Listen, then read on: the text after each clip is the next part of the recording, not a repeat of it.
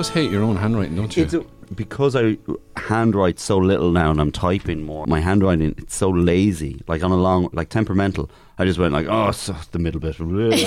You know, I know what the word is, and I got lazy and didn't do all the letters. Because my older brother went to France for a semester of college. Went to Grenoble, dans le sud de la France. And his handwriting is so bad, and this is, you know, before emails were a thing. So he'd send letters home, and because his handwriting was so bad, I was the only one who could read his handwriting.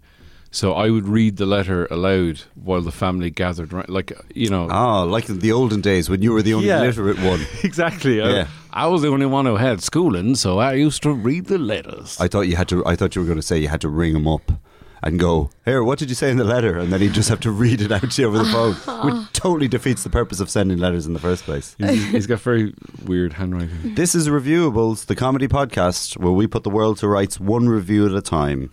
Today we're reviewing handwriting. I don't like that. I can't read that at all. That's illegible. 1 star. Thanks, Edwin. And today, my name's Cian McGarrigle, and today the special guest, and Edwin Salmon. Hello. Sorry, I forgot about you there for a second, Hello. Edwin. Today our special guest is Temperamental Miscellaneous. Hey. Hey, how's it going? Good. You were the first musician we've had on the show. Is that right? Yeah, it is actually. Super. Mostly it's just fucking comedians. Yeah, we're casting our net wider. Oh, yeah, So, that's great. I'm delighted. I'm honoured. Thank you. Yeah. No. Because I was at we did that gig together. That's right, yeah. That feminist gig where I was the only male feminist there performing. I think. What gig was this? Mostly, it was in Film Base. Film Base. Because the look I it was glanced in Film Base. Okay. Yeah, and it was good crack. You were very good. I'm trying to remember. It was hashtag something. Do you remember the name of Waking it? the Feminists. Waking the Waking the Feminists. Yeah. The feminists are awake. Actually, it's a play on Waking the Feminists, is The feminists are awake. The Yeah. The Feminists Are Awake, the spin-off. Narcoleptic I guess so, feminists yeah. who are constantly falling asleep. need comedy and spoken word. I don't know. Spoken word, and there was. That's kind of how I describe your oeuvre, if it were. Yeah, sometimes I do that. I brought my bear on today. Sometimes I just use the spoken word, my own original lyric that I've written. Or I even hark back as far to 9 years old when I wrote my first poem in the primary school I was in, when I was 9. That's when I wrote my first poem. So I was up in a school there only recently, and Trinity Comprehensive in Ballymun, and I use that. It's like part of my little curriculum that I've built to incorporate when I'm teaching in schools and youth clubs and so on. And sometimes I use a little leaf, and I'll recite it in a minute, but sometimes I use that to kind of, the way we used to in English class, compare and contrast 2 pieces of work, Yeats and so on, and you'd find differences and things that correspond in terms of the content and so on. Well, I kind of do that with Little Leaf, and then 20 years later, something I've written recently, So it's really interesting sort of feedback I get, So you have poems that you've written when you were 9? Because I used to write songs when I was about 11. But the songs were... I don't still have them. I wrote them in my my copybooks, but they were all. This is before I even started playing, because I do play guitar and whatnot. I'm amazing on the whatnot, especially the 12-string whatnot. 12-string electric whatnot. Forget about it, man. It's so expensive to buy, though. I don't know how you afford one. I got to pick up for my whatnot. But anyway, it's a cheaper option. But all my lyrics were. Like Z 1 2 3 yeah baby you and me. Wow, it was like that kind of great stuff. syntax. Right about love and loss as a 10 or 11-year-old. You know a lot about it when you're 11. Z. I know. In fairness, when I was say 17, when I recorded my first songs to demo tapes, which I still have, they're probably not as good as the ones you wrote when you were 10. Or only slightly better, I was going to say, but probably I the just truth is not as good. Because you had life experience then, you really thought you knew it all, and it just the quality went down. Crazy. I had lyrics like, I was hoping that you'd be here when I got back home. It's just my Technicolor world has gone monochrome. Oh my God! The song was called Monochrome. Was it called Monochrome World? Monochrome. And I had a sample from Orson Welles' War of the Worlds in it as well. Oh, God. Oh, that's pretty good. Oh, super. That's a version great. of that does exist on SoundCloud, but I won't tell you who by. it's a pseudonym. Anyway, enough about me.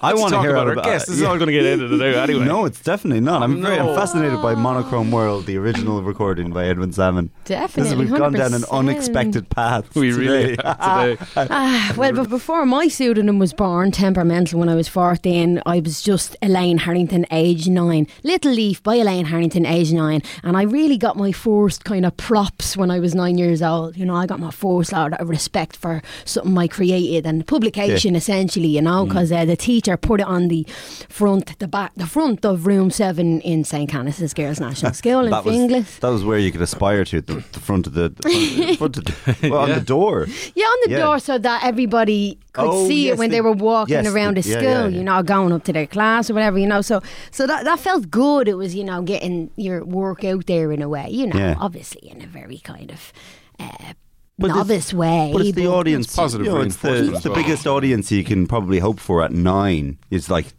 everyone who walks past the classroom. Also, that's the thing as well. When you're that age, why do we always do that? You always put your age after your thing.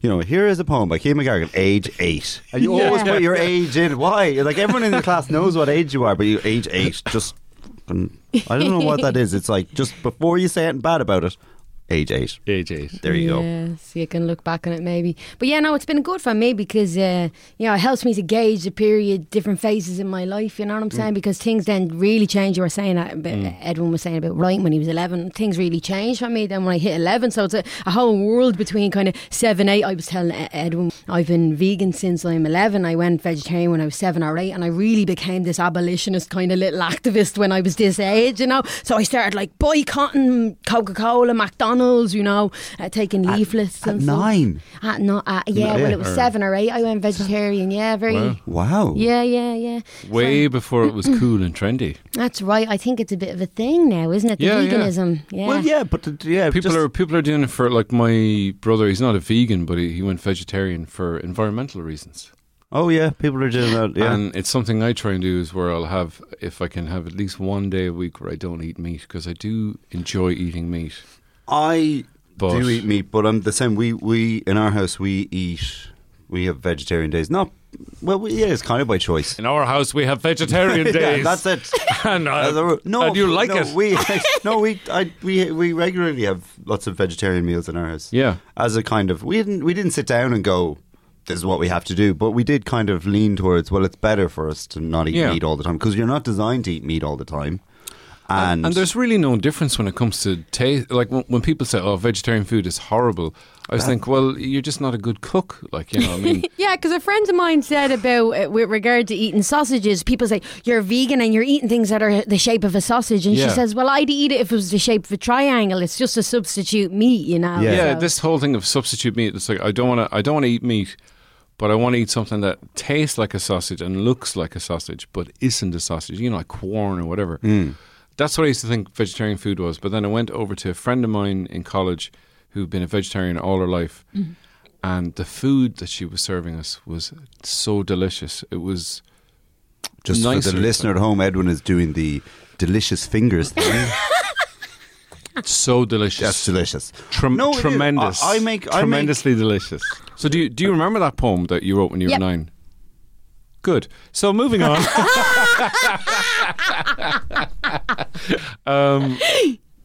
So you're 14 when you... Yeah, when I turned 14, then I had this first psyche change, and I called myself Temperamental. So I started kind of thinking about a title to give myself. I started thinking about these changes that were happening and developing, becoming my own person. And I just, in hindsight, looking back at, you know, how it's not temperamental, it's real kind of a rap thing, a play on words, hyphen mental. Yeah. So in hindsight, I really feel that, you know, the whole temper and mental, the separation being like the hyphen, if you look at it on the page, the way it looks, this name, to divide temper and mental suggests some sort of division between the head and the heart, which was absolutely pertinent to maybe how I was as that little, reflective 14-year-old, and even harking back to, as I said, like being 9, 10, 11 and growing up, Yeah. But you sound like you were already very much your own person when you were like 8 or 9. I was, I went recently to St. Michael's in Finglas. I was a first year student there. I was doing a workshop, and one of the teachers there kind of turned around and says, I was your prefect in first year. Now I moved to Mount Temple at the end of first year. I left this Holy Faith uniformed all girls school to go to Mount Temple, which is multi-denominational, no uniform mix and so on. But anyway, this teacher says, Elaine Harrington, I was your prefect in first year here, and we used to be amazed because you used to talk to us like an adult. We'd have full-blown conversations with you, so I recall that, and I was always kind of like hyper aware of things and cerebral. I'm just trying to think of what I was like when I was 14. I was not in no way developed my own. I was a grumpy little bollocks, but I wouldn't have been as self-assured as you sound like you were. That kind of like, I know what I want, and I know what this is what I'm doing here. I'm still not like that. No, you're not, obviously, Edwin, but that's your problem. We're going to sort out your racism first, and then we'll deal with everything else. I was incredibly introverted all the way up to... The only thing that brought me out of my shell was when I was 16, and we did musicals in school, and we did The Pirates of Penzance, and I was cast as the Major General. I don't know what that is. The Pirates of Penzance. The Pirates of Penzance. I am the very model of a modern Major General of information, animal, vegetable and mineral. I've heard that bit. I'd sing that whole song, and there's like one scene where I'm surrounded by like 30 16-year-old girls wearing night dresses. Now, I was 16 as well. We're all the same age. Yeah, no, I wasn't going to go down that line at all. I wasn't going to imply you were creepy. So I was like, sorry guys, I got to go to rehearsals. I can't go to double mats. I have to go rehearse for the play with all the girls. With all the girls. Yeah, okay. So I kind of came out of my shell doing that. But up to 16, I was like, yeah. So you're 14. You're temperamental, miscellaneous. Temperamental, and then we should point out, just because you're saying you're not 14 now. yeah. Just because the way you said that, for people who don't know you, and you're like, you're 14. They're having 14-year-olds on now. Well, when people see the picture, they might get confused as well. So yeah, because you're wearing a uniform. That's true. I am wearing it. It's every Monday I wear a uniform. Yeah. School. Well, not school, but college. It's the thing. I'm playing with roles and that, and different attire and how it impacts how you interact with other people. Yeah. Pretty interesting. Is it interesting walking around dressed as a schoolgirl? Is it? Yeah, because it's quite authentic. It's not kind of. It looks like for me. It doesn't look uniform. It's not Lolita-esque or suggested in that way. It's you're not a 25-year-old going on to a school-themed disco. Yeah. With a bunch of friends. And no one moves out of your way. It's not no one. If you're in a school uniform? Yeah.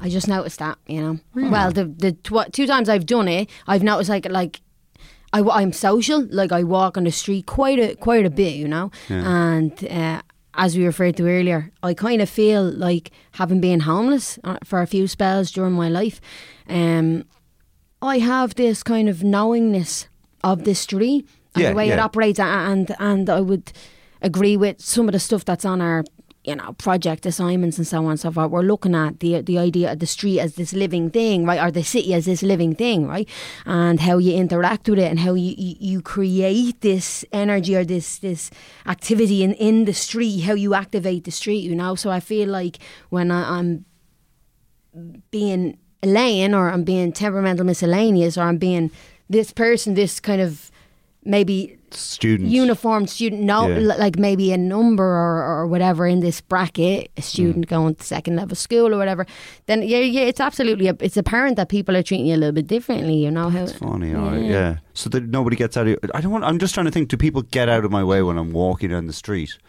But they usually get out of my way, is what I'm saying. Like they generally, like, not that people get out of my way. Like, I'll go out of my way to manoeuvre. But I noticed today in particular, all the way from Thomas Street to here to Pearse Street, I noticed that there was very little like effort on the other person's part to manoeuvre and kind of make way for me. I more have to be the instigator of that courtesy, So it's kind of like, students. get on a little bit, or a young woman, or uniform, yeah. and you become this nothing. You are not a fully formed human being, whereas I am a and I have to say sometimes you must bow to my wishes. Well, I know, and this is probably partly why people think, and I'm probably guilty of it as well. If I see like a group of students in uniform in front of me, I always think, oh, they're going to get in my way.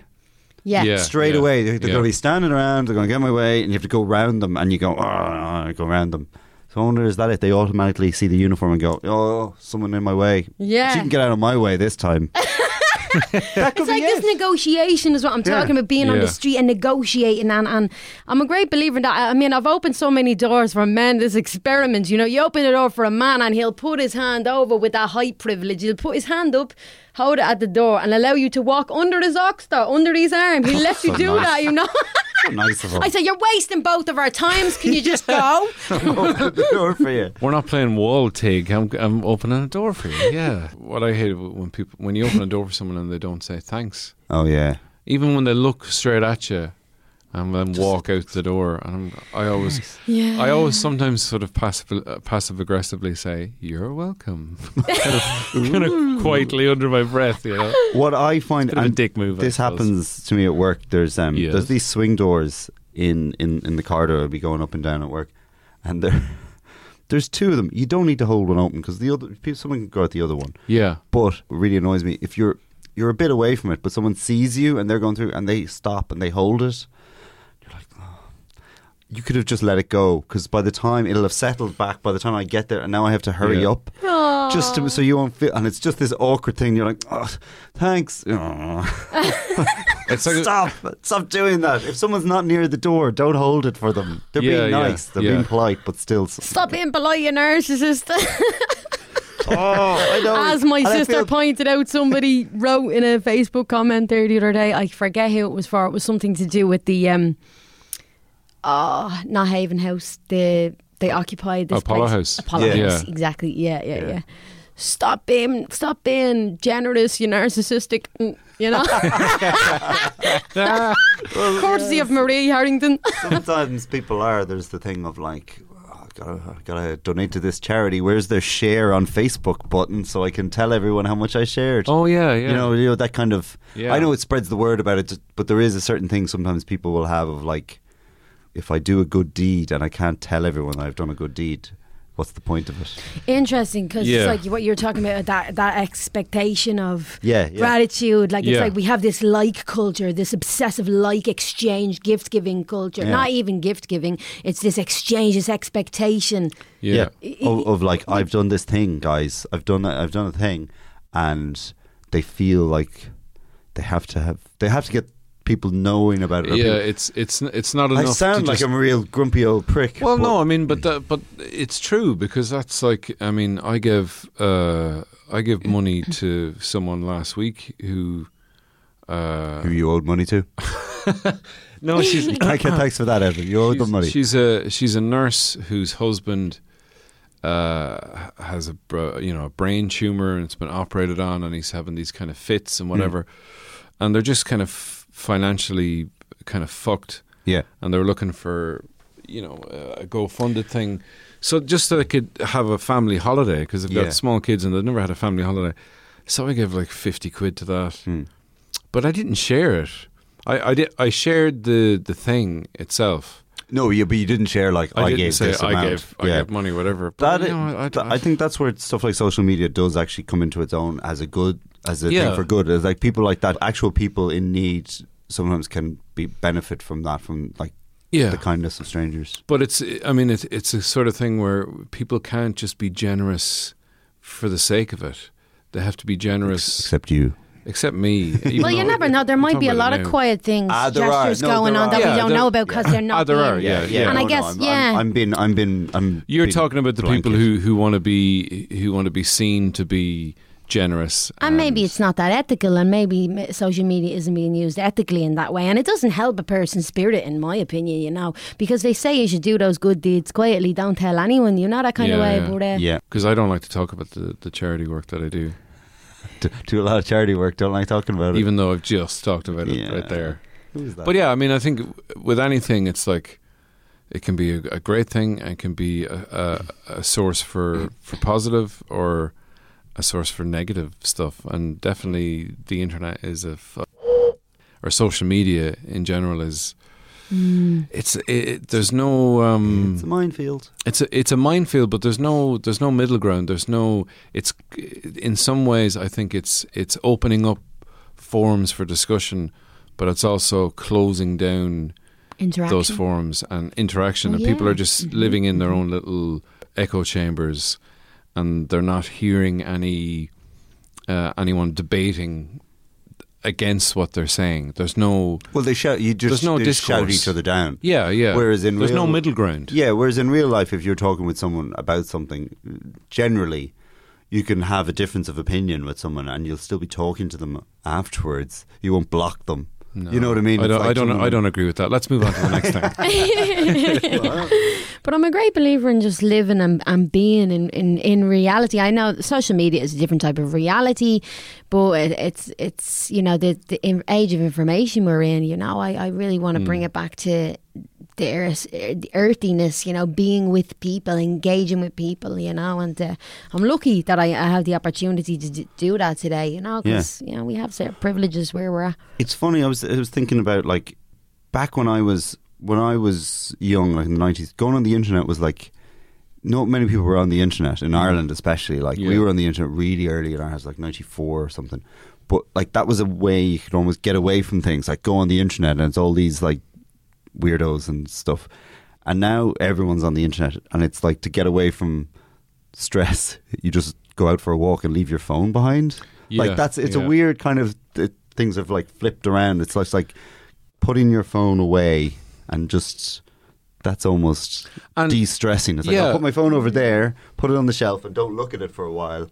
And but to some people who might want to do that, there is this other weird thing of, if I'm not on Facebook, if I'm not on Twitter, if I'm not sharing clickbait articles from the Daily Age and Loving Dublin and these such fucking websites, then I don't exist. It's like there's this big party happening, and I'm like wandering the estate by myself, playing with a dog on the lawn. That's really somber. Oh man, I feel you. But people feel that, like, they do. It's this all-inclusive fear of everyone talking, everyone sharing things, everyone knows everything, and then if you step outside that, it's like you don't exist or something. Yeah, it's also critical. It's like, if you are on, like, we have this forum to be public with each other online, and then it's like you see this odd post suggesting, the people who are really doing stuff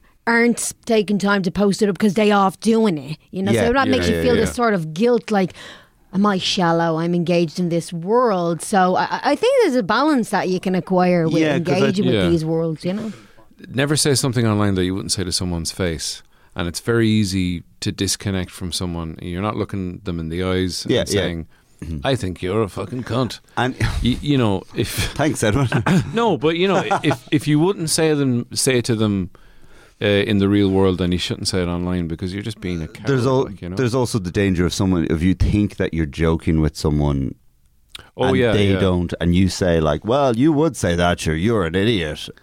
And if you were saying to them in real life, the tone and the way you're acting, they'd realise that they don't mean that's a joke. But on the internet, the tone is totally lost. I've had people, I've been messaging people, and they've sent me like emoji faces. I don't know and like, I mean, I can get a smiley face or a sad face or a wink, but beyond that, I'm like, some of them are just so confusing. I'm like, sometimes I've actually looked up the emoji. What does this emoji mean? A guide for parents. Because that's like a new language now. I don't know. I mean, it is. They're making an emoji movie. Oh, good. Patrick Stewart is playing the poop emoji. It's gone out of control. Sorry. It has, though. They are making an emoji movie. I forgot about that. What's that going to be about? Fuck knows. Like emojis. Emojis. I still prefer to call them emoticons.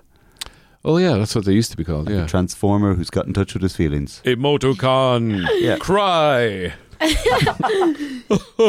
Right. Do you want to do... Do Little Leaf? Yeah. Oh, yeah. Yeah, do you want to hear Little Leaf? Yeah. Yeah. Little Leaf by Elaine Harrington, age 9. I'm just a little leaf. I'm all worn and torn. I've been used on many pages. I've been copied and drawn. I've been living on the ground for very, very long, sitting here for ages and being crushed under pages. And at the end of the day, I'm all crumbled away. Wait. Wow. Yeah, so very interesting the way some of the young women, as I said, it was out in Ballymun and using this on this miscellaneous syllabus, and they look at this piece of work, they hear it and they have it on the page as well, and I'm asking them to decipher it, me, age 9. And one goes, oh yeah, I get it, you're using symbolism as a tool to convey how you felt as a child because you couldn't express yourself.